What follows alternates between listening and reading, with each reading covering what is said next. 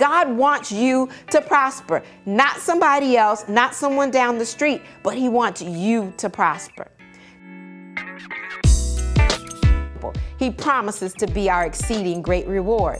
God has a great plan for you. 3 John, verse 2. It says, "Beloved, I wish above all things that you prosper and be in good health, even as your soul prospers."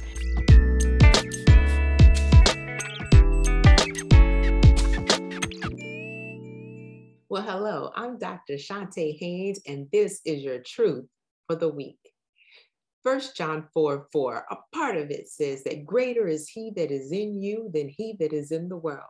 But the question is this: how can I walk in that truth?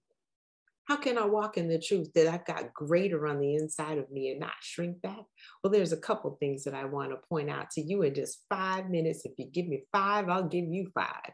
Number 1, recognize who is with you. See, sometimes we need to sit down and write a list to recognize that we do have someone with us. A lot of times we come in and we think, oh, we don't have anybody. But there's that friend that sticks closer than a brother.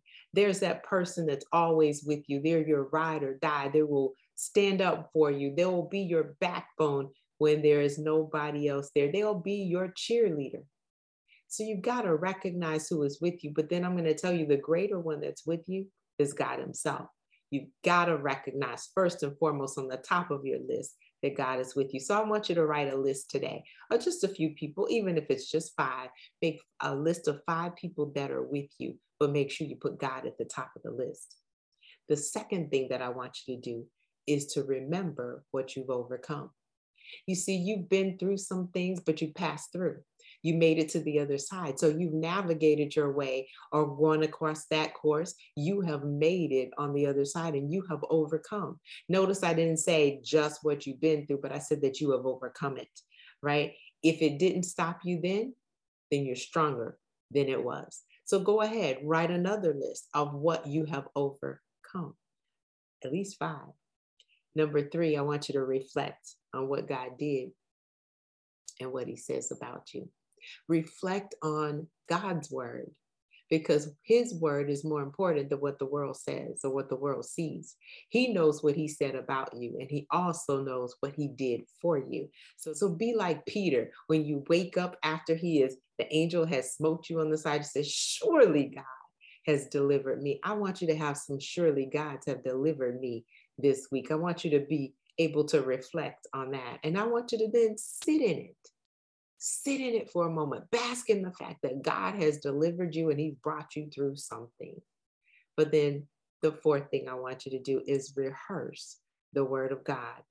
That means that not only are you going to sit in what he's already done, but you're going to stand on his promises. Rehearsing the word of God allows you to build your faith up.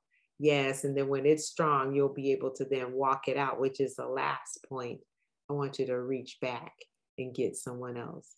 So very quickly, recognize who is with you. Remember what you've overcome. Reflect on what God has already done, as well as what he says about you. Then I want you to rehearse the word of God and then reach back and get somebody else. Have an absolutely fantastic week. This is your truth for the week. I'm Dr. Shante Haynes with Heart to Heart Truth Ministries, helping you put feet to your faith so that you can walk victoriously.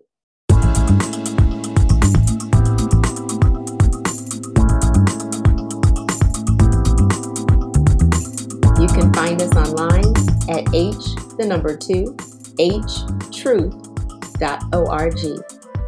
At Heart to Heart Truth Ministries, we're helping believers live an abundant life based on God's word, standing on his promises, walking out his principles, sharing with God's people, serving as unto the Lord.